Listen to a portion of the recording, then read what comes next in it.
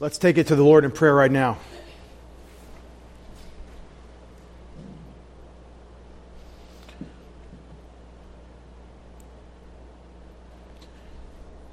Father, we praise you and thank you for your work, for the privilege we have to see it go forward, for answering our requests and opening these doors. Father, we pray for these children in Rhode Island, also in Connecticut, throughout New England. We're going to tell hundreds about the Lord Jesus Christ, and some of them, perhaps most of them, the way this ministry has gone, will accept Jesus as their Savior. And it'll be because of your grace and your provision. We continue to beg you, Father, send workers into the harvest, for it's white. Father, we praise you for this privilege of just being able to see this work, and ask on behalf of these children and their families that the gospel would go forward unhindered here in New England. We pray in Jesus' name. Amen. We've assembled for fellowship with God and His Word tonight.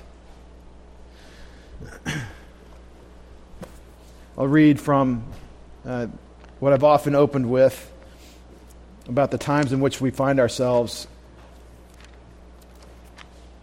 Right about the middle of my Bible, it says, "Why are the nations in an uproar, and the peoples devising a vain thing? The kings of the earth take their stand, and the rulers take counsel together against the Lord and against His Messiah, saying, Let us tear their fetters apart and cast away their cords from us. Yet He who sits in the heavens laughs. The Master scoffs at them. Then He will speak to them in His anger and terrify them with His fury, saying, But as for me, I've installed my king upon Zion, my holy mountain. And that king then speaks, I will surely tell of the decree of the Lord. He said to me, You are my son, today I have begotten you. Ask of me, and I will surely give the nations as your inheritance, and the very ends of the earth as your possession. You shall break them with a rod of iron, you shall shatter them like earthenware. And now comes wisdom. Now therefore, O king, show discernment. Take warning, O judges of the earth. Worship the Lord with reverence and rejoice with trembling. Kiss the Son, that He not become angry and you perish in the way, for His wrath may soon be kindled. Yet how happy are all who take refuge in Him." The time now is to take refuge in the Son. The time now is to honor the Father. The time now is to be about our Father's business, because the judgment is coming. Just as sure as the model prayer the Lord Jesus gave the disciples in Matthew chapter 6, Thy kingdom come. Just as sure as that includes a request for God's will to be done on earth, we are asking for God to bring His certain judgment on planet Earth, His certain judgment on rebellion and wickedness against Him. And it is our privilege to recognize right now is the time to serve Him under pressure. Well, I've assembled a message, I've prepared a message for you tonight on mission, and the question we're asking on mission number 5 is, what is the mission? So what is the mission? We said, what are we doing here? Well, God told us it's His mission.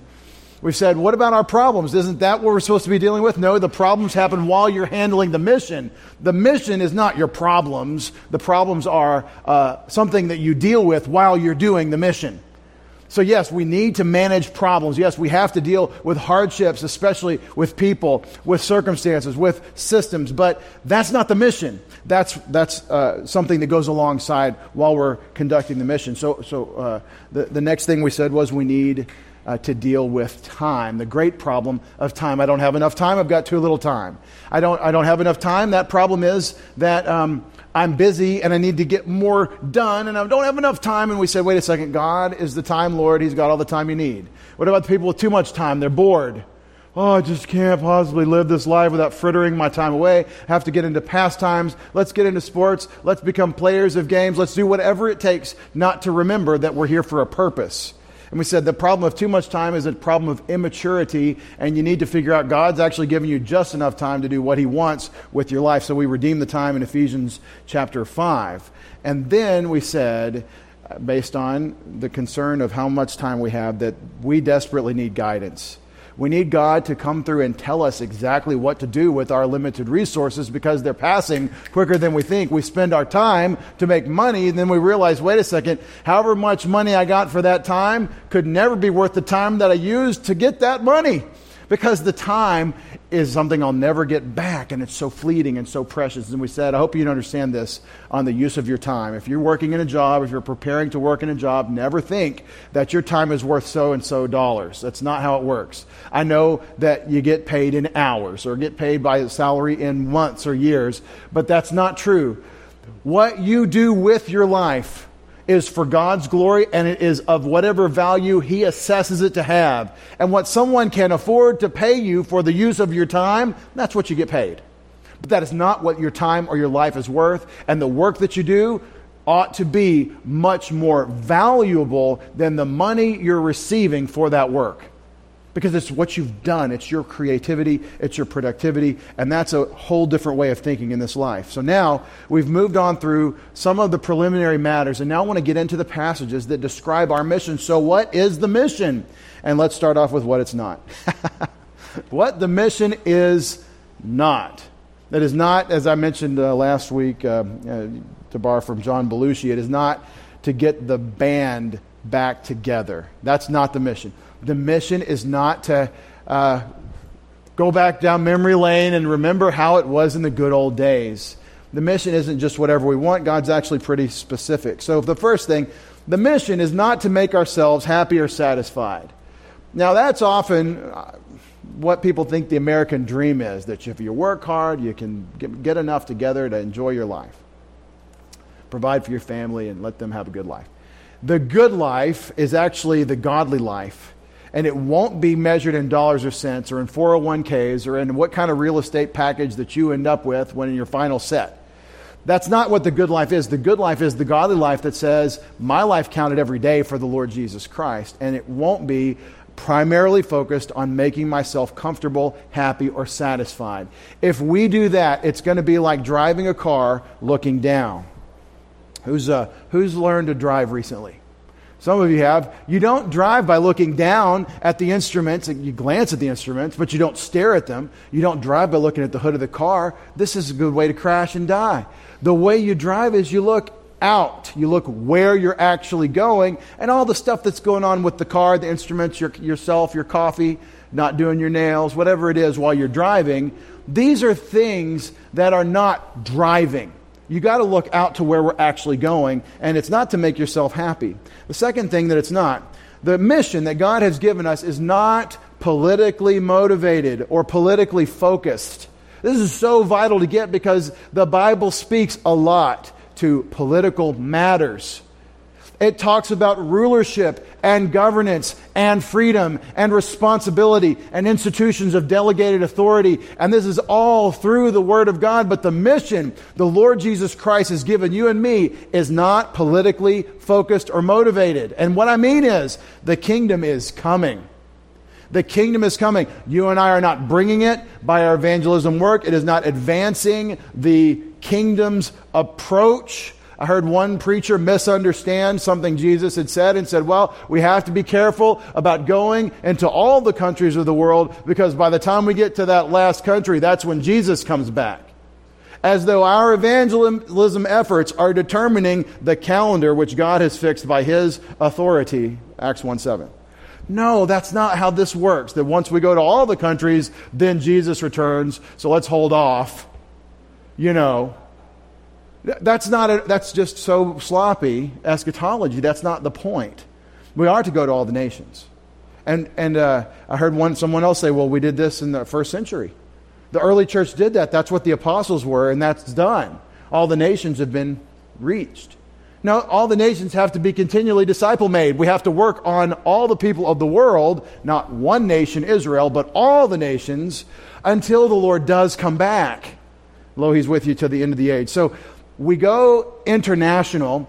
We work within the national structures in which we find ourselves. We deal with divine institutions like national entity, like human government, and we do have a biblically based view of these things. But that's not the mission. And so when you focus on that as though that is the mission, it's a misuse of resources. It's a misappropriation of resources. And so this is why you can have Christians that seem to be doing mission-focused work who are confused about American politics. You say, how can you think this way about what you're doing for the Lord in terms of evangelism, but yet you have no idea about the responsibility of stewarding your resources and not having the government steal them to give to people that will not work? For example, Just bad government. That's just bad, overbearing government that is reducing freedom and forcing wicked redistributive change. I'll even say it with an accent, redistributive change. That's evil, and the Bible describes it in detail, but it's not our mission. See, you and I, as I said last week, remember, you can serve the Lord Jesus Christ and His mission under communist oppression in the 1950s and 60s in Soviet-controlled Romania and make disciples in prison between beating sessions. That's the story of Richard Wurmbrand, the writer of the very important book, Tortured for Christ. You could be in prison for 17 years of your adult life, separated from your families, forced to watch your firstborn son turned into a godless communist as far as his profession goes, where he denies Christ, says he hates his father, and they can trot him out to you between beating sessions to see your son as he grows up, and you don't get to see him grow up, and be told that he's now a communist and he hates Jesus. As a Christian pastor, and you can find yourself under this wicked, evil system of communism and socialism and godlessness that is the product of a lot of bad ideas from Europeans. It's not a black and white issue. It's a bunch of Europeans that had really bad, satanically inspired ideas that destroyed the lives of millions of people in the 20th century. And I love to preach about the wickedness and evils of communism, but that's not the mission. You can do the mission under communism. It's harder. There's a lot more fingernails being ripped out by the roots in that system when you proclaim Christ. The Chinese have recently cracked down again on Christianity. The Chinese church is blossoming, and the new signification or whatever of the country to go back and get everybody back under the supreme ruler and back to this communistic mindset. It's this constant ebb and flow of totalitarianism and burgeoning freedom where the gospel is easier to preach. Do you know in China it's illegal to proselytize, to evangelize minors? But people are bravely doing it because, like Shadrach and his friends, we don't have to obey you on this one, Nebuchadnezzar. We don't have to give you an answer. You can throw us in the furnace, but we're going to tell the children about Jesus. That's the nature of the work outside of freedom. We live in a bubble of freedom here. You can do the mission without political focus, but I love doing the mission here because it doesn't hurt as bad and it's not as dangerous. And we should thank God every day for the freedom we have here. But the mission is not the politics. If you're involved in politics, I want you to take a mission focus and remember why the freedom. Freedom to go barbecue on the 4th of July is not the reason we have freedom. Freedom to proclaim Christ to these children in Rhode Island, that's why I have freedom. And we're seeing the governmental authorities, the people appointed in elected positions and designated positions by elected officials with the right to say what can happen in the schools, at least the administrators to execute the law, saying, yes, come in, we love it. That's a beautiful thing that would not happen so easily in a less free country or in one of these totalitarian communist regimes. By the way, those of you who think that this is not an issue of socialism, totalitarianism, communism, you watch the 30s and under. They believe in a majority position that socialism is a better way. That's where the machine guns come out, because when the people that control the money and the property also control the enforcement of government with the machine guns, that's the problem of the 20th century. And really all of history. This experiment where we've had freedom of the individual in a nation of laws, this liberal, classic liberal or free thing that we've enjoyed, it took a lot of blood and has taken a lot of blood to maintain. And it's the minority event in history. It's actually a very rare thing. And so the children are willing to sell their freedom for slavery in a majority position, and I'm talking about the 30s and under. So what does that look like for our children? Either they're going to wise up, and that happens some, or we're headed to something we can't recognize. And the idea of changing our Constitution seems impossible until you start talking about the normal flow of history. Civil wars, and we're due. And I'm not preaching war, but I'm saying that's not our mission. You can be on mission in a war. You can be on mission in a minority position where you hold freedom for everyone and they kill you for it. The mission is not whatever you feel is the mission. Right? Well, I feel like the Lord wants me to... Well, wait a second. What did he say? Well, I don't really want to pay attention to that because that would involve reading and thinking and concentrating. So we don't want to do that. We just want to feel our way. And isn't Christianity where we go feel something? No, Christianity, the Christian life is where you think and your emotions follow the thinking of God that he's given you through the Word of God. And the Holy Spirit teaches you this content of the Word of God so that your feelings do align. I was overwhelmed as Ryan was giving his report about what God has done in 2 short years in Rhode Island and how the pressure points where we're held back are all one by one blowing out. And now it's just, how much is God going to push flow? How many people are going to go into this work and preach the gospel to these children? Because now we are already needing more people to do it than we have. We have more opportunities and invitations to go to schools than we have adults to go service these clubs. It's amazing. And I'm emotionally excited about that. I am choked up at the thought. And believe me, that's not how I was formatted in my old sin nature. This is not my natural bent to consider that valuable, but because I've become more calibrated to God's mission from His Word, my emotions have followed. Isn't that how your life goes as a Christian? I'm looking around at the crew tonight. This is the advanced class. Okay? This is the advanced class. You're here on Wednesday night in Freedom. You know, the Wednesday after 9/11, 9/11 might have been a Wednesday, but we had Bible class. Next time we had Bible class or church service, after the Twin Towers came down, church was full. You know, we're just rich. We're just lazy rich people. And I mean spiritually lazy. And we haven't felt the need, but it'll come. I was just talking to a friend about our prayer life. Doesn't your prayer life get better when you get under pressure and you're suffering? When your things are in question, you're not sure how it's going to turn out. Don't you spend more time in prayer? And then when the pressure lets off, don't we kind of don't pray as much? And the Lord's like, I really like that prayer time. Really enjoyed when you came and talked to me. Let's have some more of that. I'd rather, Lord, let's do that without the pressure. But anyway, we feel that this should be our mission, whatever we feel like, and that's not what God says. And the mission is not comfortable. The mission is not your comfort or my comfort. It's not. Well, to do what you're talking about out of these passages of the Bible, I would have to step out of my comfort zone. I just feel really more comfortable sitting down and not talking to anybody and just having my latte.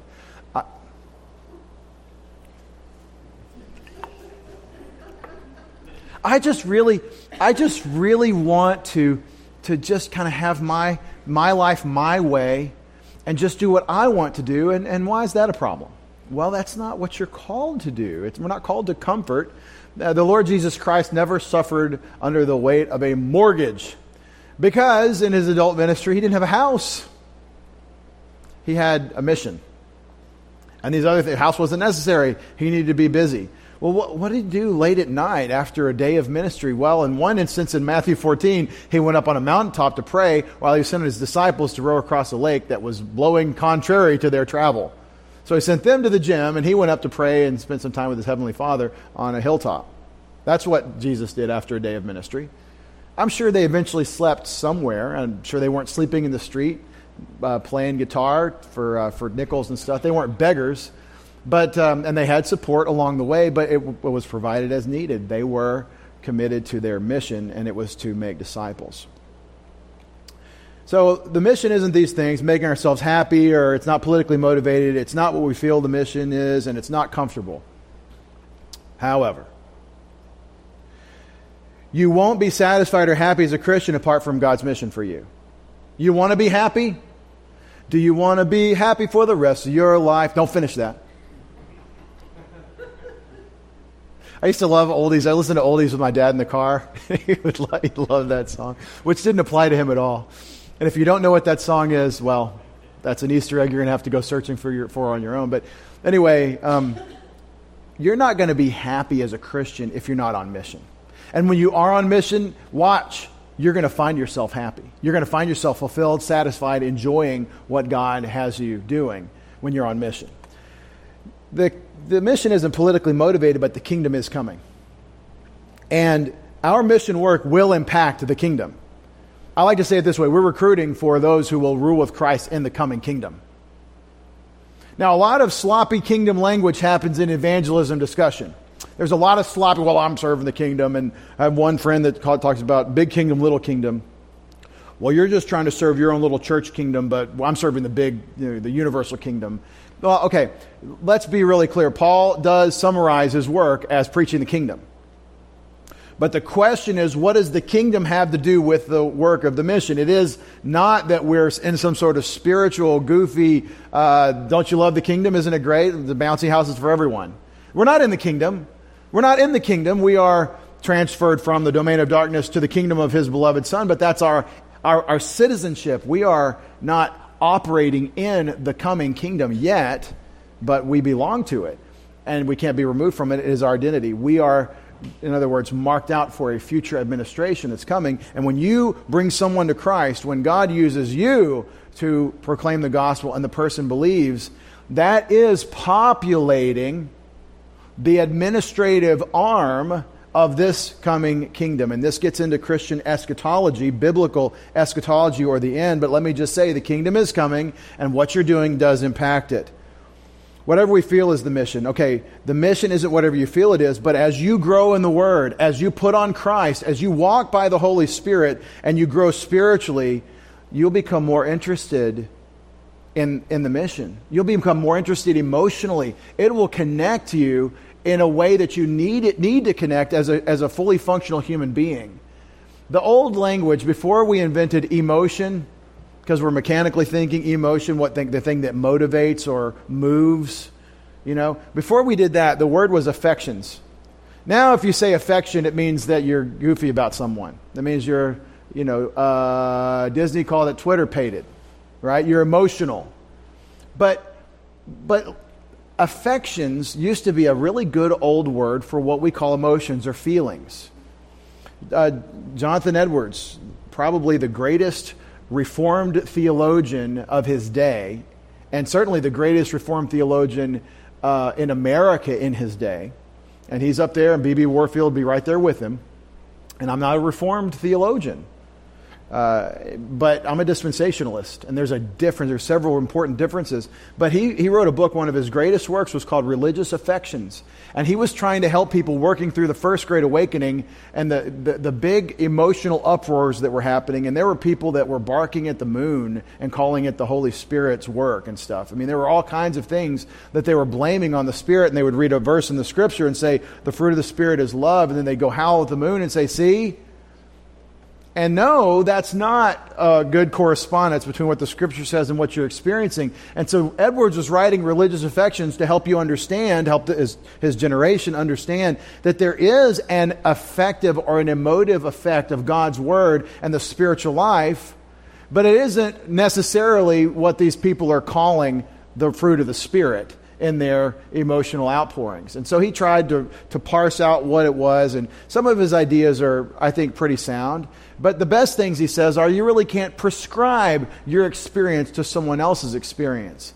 And we're not really motivated in our love for God by the benefits that we get primarily from Him as much as the beauty of His righteousness and His holiness. That's probably the best thought he gives you, is that if you really want to experience true effective love for God, then think about His character and His righteousness and fall in love with the beauty of His holiness. Beautiful thoughts. Absolutely. I'm with him. It's not a statement in Scripture, necessarily a big point of Scripture, but I think it's a great point to meditate on the character of God. What I'm trying to say here is your feelings need to develop along the trend of God's plan for you as stated in Scripture. We're not static, just feelers where, well, this conforms to my feelings and I like this. I mean, as a recipient of content, as the marketplace of the ideas, of the things that are being put out there and the information explosion for you to grab things, some things hit you emotionally and others don't, because that's where you are. You're a consumer. But we don't treat the Bible that way. We recognize the Bible as the water that causes the plant to grow, and the flowers that bloom, the emotions, those responses are going to change as that nourishment influences us. So we're not to consider ourselves God as the recipient that determines whether something's good or bad. We take God's word and let it change us. I once told a beloved friend that the word of God, if you'll pay attention to it, will take over your life. And that person said, I don't want it to. And I said, that's the saddest thing I've heard all day. It's been a tough week, but that was a downer. That was a clunker. I don't want it to take over my life. I said, what a shame for you. I didn't say, but I thought, what a shame for you. What the mission isn't is comfortable, but we can grow comfortable in new arrangements as God matures us. This is called stretching. The Word of God and the mission of the Lord Jesus Christ is going to stretch us. It's going to make us where we become comfortable lifting weight we didn't know we could lift. You're going to use muscle groups. You ever go to the gym and get a trainer, and then the next day you're like, I didn't know I had muscles back there that hurt. You know, I'm not comfortable, but I'm stronger. And now I'm more comfortable with weight on that motion I wasn't ready for before. In other words, we have to change. We're all in transition. We're all changing. So you and I can grow comfortable in new arrangements as God matures us. And watch this. This doesn't mean we compromise truth. It doesn't mean as we change for the worse. It means that we come to value what God values and use the means He's provided. And that might change what we become comfortable with. I'm not comfortable speaking Spanish. But if I needed to minister in Spanish, you know what I would do? If it became that this is the call that I need to go do, that's what God has for me, you know what I would have to do? I would have to get comfortable speaking Spanish. I have a friend, a young man that went over to Jim Meyer's ministry in Ukraine, and he didn't know a lick of Russian. He was actually a Texas boy, so he spoke English with a Texas accent. And people like me will go over to Ukraine and teach in this Bible college, and we say the theological statement in English. And then the Russian speaker translates that statement in Russian. And then I say it in English, and then the Russian speaker translates it in Russian. So guess what my friend heard? He heard everything said twice. He heard it said in English, and then he heard it said in Russian. And then he heard the next thing said in English, and heard the next thing in Russian. 2 years later, this kid can preach in Russian. He can preach theological Russian. It's just amazing what we can become comfortable with. That's the illustration. And God can use you, and you might say, well, I don't want to speak Russian. But if it's eternal life or eternal separation from God for this body of people, and you need to learn Russian, you know what? You can become comfortable with that. Whatever it is. That's an easy illustration. Learning a language, there's lots of things that we might be asked to do that we're not comfortable with. Like spending a little extra time on mission. All right, the prologue for the mission. Let's turn to the scriptures in Luke 24. Luke chapter 24, that's in the Bible. It's after Matthew and Mark. It's the third gospel, chapter 24. Get a Bible, go. Luke 24. Get a Bible.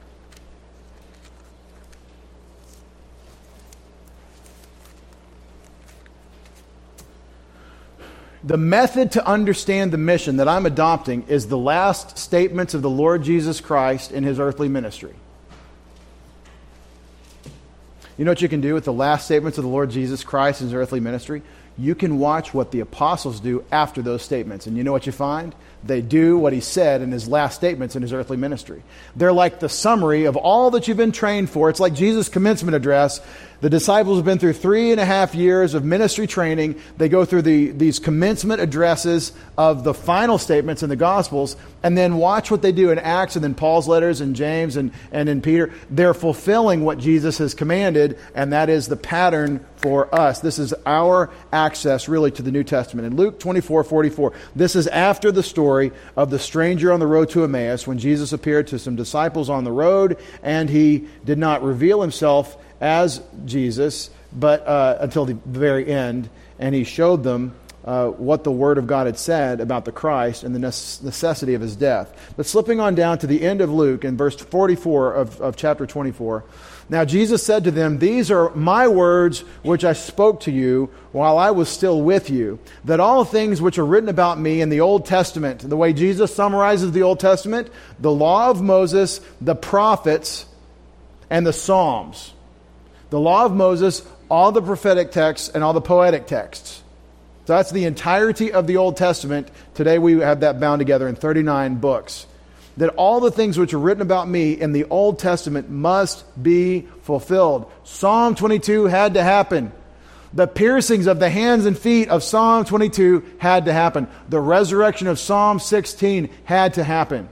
The resurrection of Abraham, God will provide himself a sacrifice. That sacrifice, the idea of sacrificing Isaac in type, that he would come back to us in resurrection, that had to be fulfilled.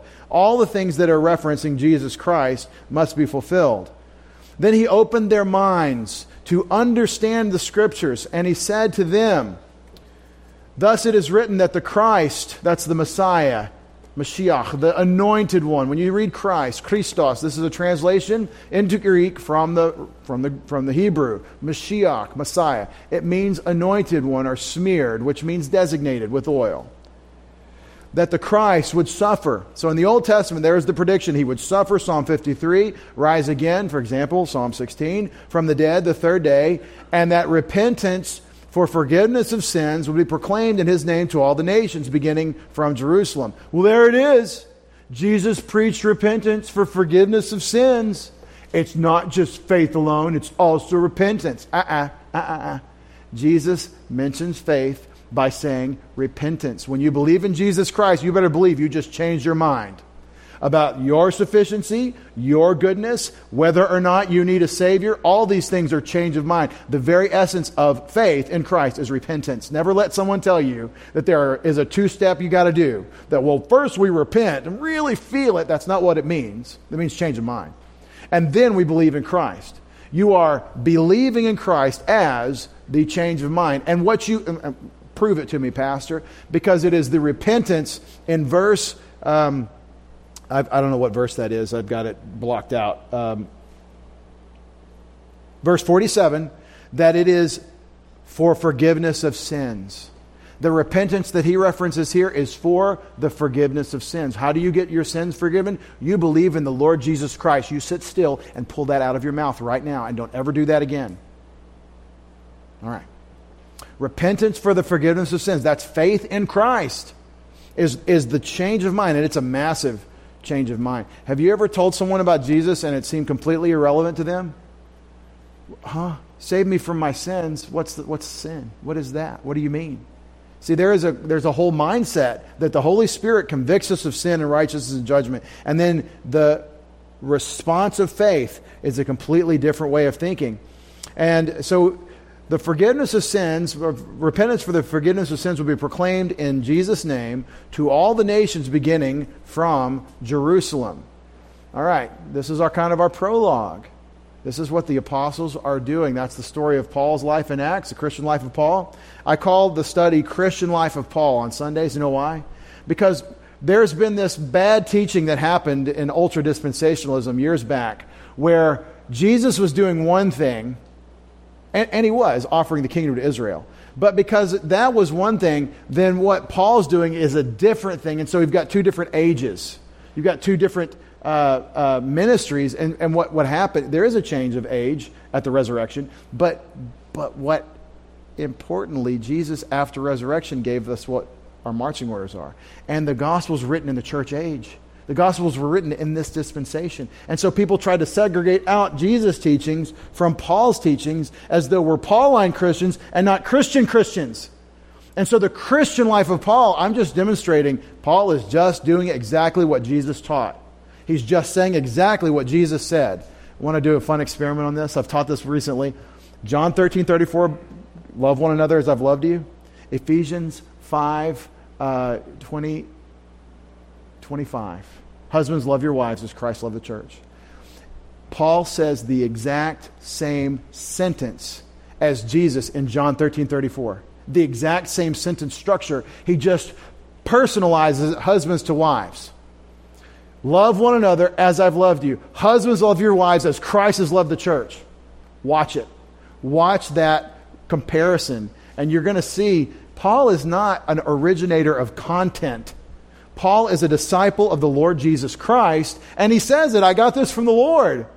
And Jesus taught him, and he would receive revelations no one's allowed to talk about in 2 Corinthians 12. Anyway, so this is your prologue to the rest of the New Testament. that forgiveness of sins, repentance for forgiveness of sins, would be proclaimed in Jesus' name to all the nations, beginning from Jerusalem. And then he says, you're witnesses of these things. And behold, I'm sending forth the promise of my Father upon you, but you are to stay in the city until you're clothed with power from on high. Luke wrote these words at the conclusion of his first volume of 2 volumes. And it's part of the seam between Luke and Acts, his second volume. This is the A statement, and the B statement is in the beginning of Acts. Let's turn to it. And this is a great comparison, and I'm kind of rushing through, but the mission summary is Acts 1, 7, and 8. Acts chapter 1, verses 7 and 8. Jesus said to them, I know, in your Bible, it's like Luke, and then John, and then Acts. And so you have to skip over John to go to Acts, but that's Luke's second volume. Luke wrote Luke and Acts under Paul. Jesus said to them, it's not for you to know times or epochs which the Father has fixed by his own authority. See, they asked him a question that they didn't need to know the answer to. Is it now that you're going to restore the kingdom? That's not an important question for you to know the answer to. You're not on mission yet, guys. See, this is not a politically motivated mission. Politics are going to come. The rulership of the nations with a rod of iron is coming. And it's right to call that a political type of thing because it is a real kingdom on real earth over the real nations. But watch what he says in verse 8. But you will receive power, you, the 11 that are listening, the disciples, will receive power when the Holy Spirit has come upon you, and you will be my witnesses both in Jerusalem and in all Judea and Samaria, even to the remotest part of the earth. Now see, this is the New American Standard I put up here. The New American Standard tries to be a woodenly literal translation sometimes, and it's even got bad grammar in verse 8. Because in Greek, it's good grammar to say both and then make a long list. Both in Jerusalem and Judea and Samaria and even to the ends of the earth. See, that's not good English grammar, but it is what it says in the Greek words. Because good Greek grammar. That's some of you are like, what's he talking about? Don't worry about it. Don't worry. It's just it's almost a word for word interlinear translation sometimes. Now, this is the mission summary, the way I'm framing it. We haven't gotten to what I'm calling the mission statement. Y'all know what that is. Why did he start with Luke? Because we're going to get to Matthew at the end. This is the mission summary, and I love this passage for a lot of reasons. This is the summary outline of the book of Acts, verse 8. It's exactly geographically, first in Judea, and then Jerusalem, and then Judea, then Samaria, and then the ends of the earth. That's the outline of the book of Acts. It's awesome. And by the way, Sundays we're on Paul's third missionary journey. Right? Acts 19 and 20, where we're looking at Paul's letters he wrote from Ephesus to the Corinthians. We're in 2 Corinthians as we work through the Christian life of Paul. And it's fulfilling this exact pattern. But the thing I want to keep reminding you of is notice there's the promise from the Father. Remember Luke 24? You'll receive the promise from my Father. Now stay put. He tells them, you stay put and you're going to receive power when the Holy Spirit has come upon you. That's the promise of the Father. That's what he's referring to in Luke 24. The coming of the Holy Spirit. Now, this is the defining feature of the time in which you live. It is that those who have Jesus Christ, those who are believers in Christ, have the Holy Spirit of God living in them. That's true of you and me. It was true of them, but the difference is they didn't have the Holy Spirit like we do, and then they did have the Holy Spirit like we do. They experienced the transition. And look what the Lord Jesus Christ says is the purpose of the defining feature of the age in which we live. The reason for the Holy Spirit to be upon you so that you receive power is you have a mission. This is the summary. You're going to be my witnesses. You are going to testify, bear witness, state evidence that you know me. You're going to be my witnesses. How do I witness, Pastor? Equip me to witness for Christ. You say, I believe in the Lord Jesus Christ as my Savior. You say those words. You find an opportunity to bear witness for Jesus Christ among the people that you better be loving. Find an opportunity and ask God for the opportunity. And when the door opens, and the door's open, you say, I believe in the Lord Jesus Christ as my Savior. You have just borne witness. Now, in a postmodern culture, that may not have the same punch that it used to have. But you know what? It probably does. It probably does, because no matter what that person may say, they may say, I never thought about that. They may say, well, that's good for you, or that's your truth, or, well, I don't really believe that, or, oh, you're one of those. It doesn't matter what they say or what they react in that moment, because you have no idea what that seed will do as planted in those hearts.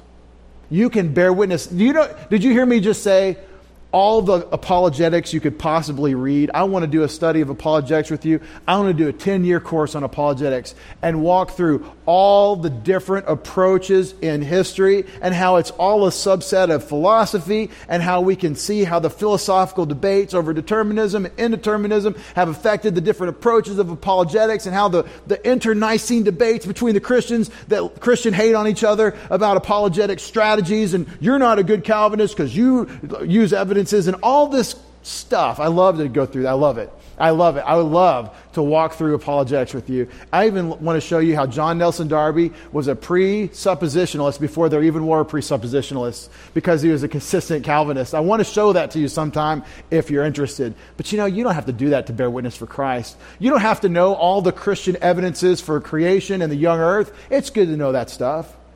It's good to be able to say, the earth doesn't look old, it looks flooded, and then be able to back it up with 15 reasons why. Well, if you have carbon-14 in something, it means it's young. It's not old, because it's got a 10,000 year half-life. That just one little bullet point. Just throw a little bullet. It's nice to have that stuff, but you don't have to do that to bear witness for Christ. You can just say, I believe in the Lord Jesus Christ as my Savior. Or you can say something a little even more forward. You ready? This is going to be really offensive. Jesus died on the cross for your sins. Jesus, my Savior, died for your sins, and it's His love that put Him on that cross for you. Now, you just bore witness for Christ. Now, don't be a jerk. Don't go hit someone with the baseball bat of Jesus. Okay? And, well, I just told him. I just hit everybody on my street. And everybody just hates me now. Build some relationships. Have some conversations. But you should bear witness for Jesus Christ. What do you believe? This is the easiest way to do it. What do you believe? Well, blah, blah, blah, blah, blah, blah, blah, blah, blah, blah. I don't really know. That's really what you get. I mean, I don't want to be offensive, but that's pretty much because nobody really does know unless God tells you. That's presuppositional apologetics for you. And I just think, and be nice to people, be a good person.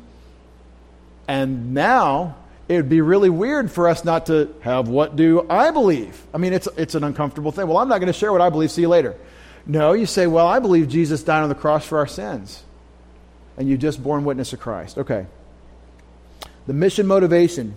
Should we do it? Yes, we should. John 21. Let's hear the motivation for our mission in John chapter 21. Anybody know why I take us to John chapter 21 instead of John chapter 1? Anybody? Because it's the end of the Gospel of John. It's the last statement of Jesus in John. See the pattern?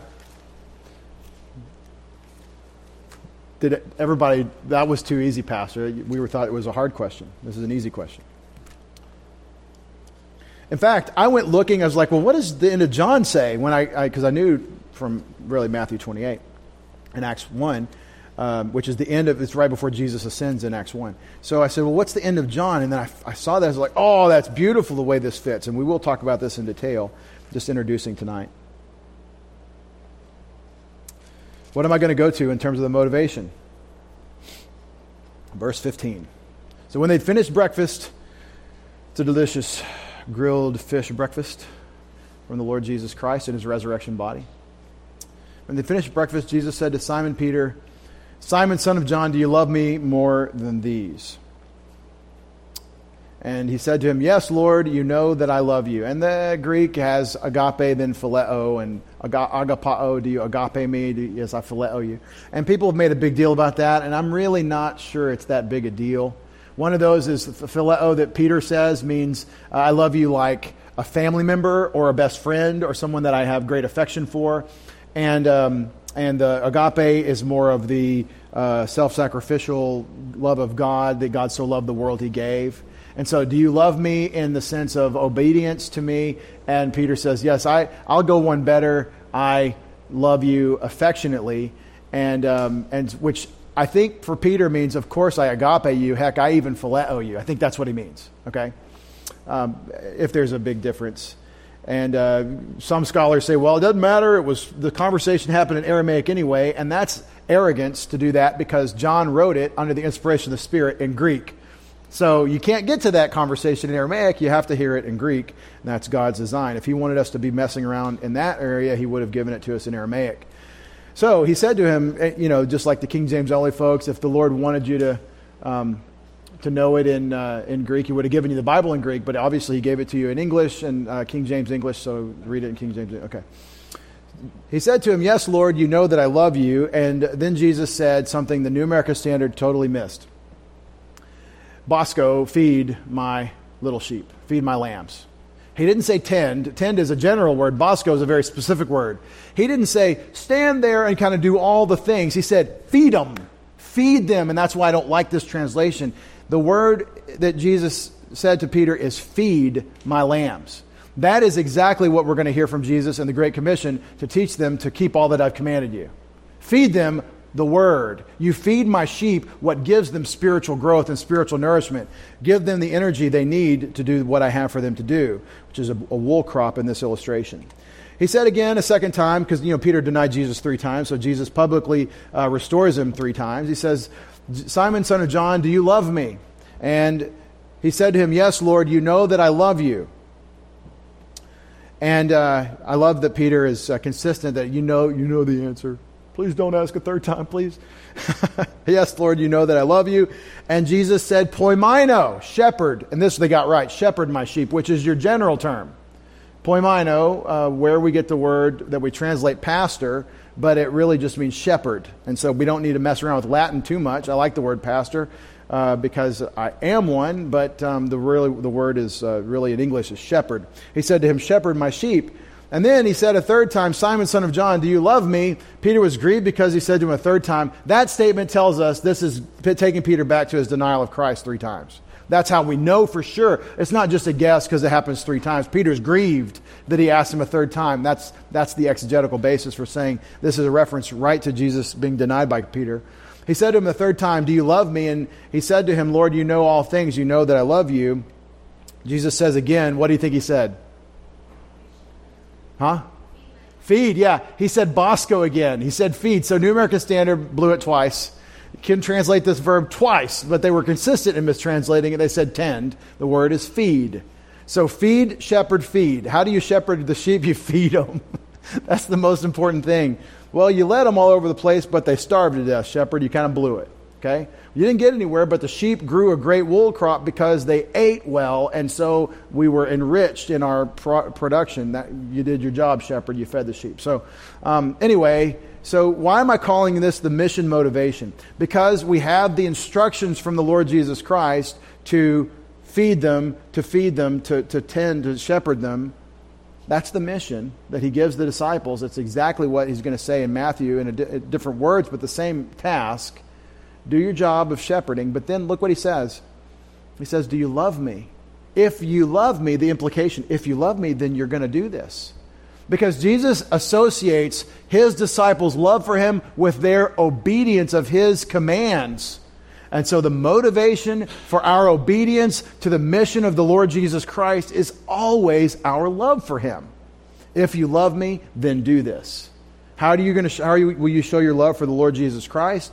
You will do what he has commanded you. That's John 14 and also here, a major theme in the Beloved Disciples book. By the way, John pretty much owns the concept of love in his writing compared to any other writer. Everyone else talks about it, but John talks about it more than anyone else in the 5 writings we have from the Apostle John. And what are those 5 books of the New Testament? 27 books in the New Testament. 5 of them were written by John.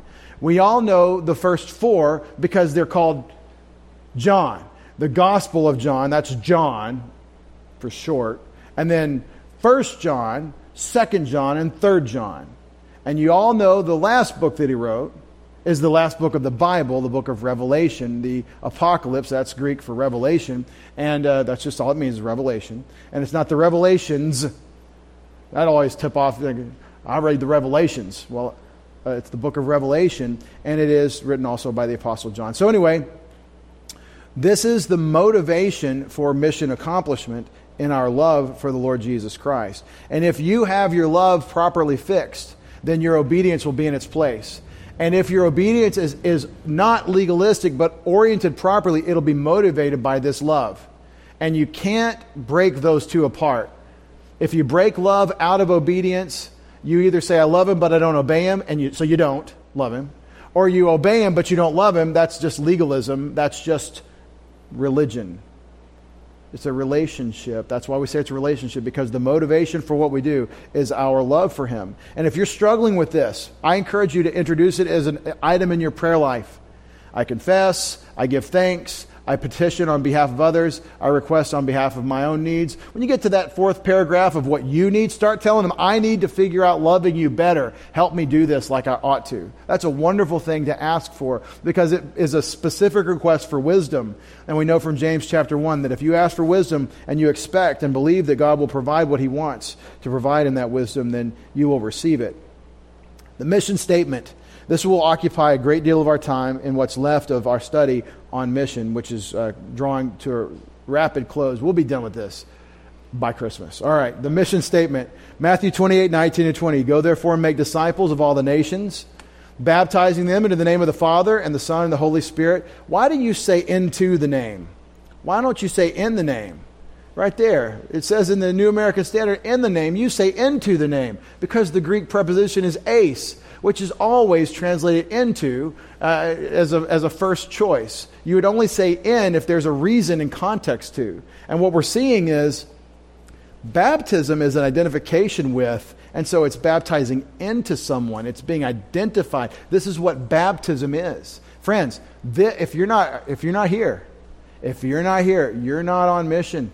This is the statement. This is the deal. This is why we're here. What in the world else are we doing? That's lesson 1. I reference you back to lesson 1. Okay, baptizing them in the name of the Father and the Son and the Holy Spirit, and teaching them to observe, keep, or obey all that I commanded you, and the promise, lo, I'm with you always, even to the end of the age. This is the specific, explicit statement of the mission, which gives you specific marching orders, go and make disciples, and then tells you how to do it. You got to evangelize them, which concludes with a baptism, a water baptism of proclamation that I believe in Christ as my Savior. They're already saved by grace through faith, but the water is the proclamation that person makes. It's a bearing of witness. The first witness you make as a believer is, I believe in Christ. You tell the world with baptism. And then the making disciples by teaching to keep all that I've commanded you, which is why we teach. That's why all the teaching. This is philosophy of ministry time for Preston City Bible Church. I don't really need to be up here teaching if I didn't have these marching orders. But I do, so I need to. And now I'm doubled down because this is our mission. By the way, I could have said I teach because teaching was effective in my life. It helped me. I needed it. And then perhaps I can help others. It's good motivation. But now, whether I liked it or felt it or wanted it or whatever, I'm served notice. I've got to teach. I've got to teach. And it's not just teaching what he said. It's teaching you to do what he said. That's why I've given you tonight how to witness. How do I witness for Christ? Just say it. I believe in Jesus as my Savior.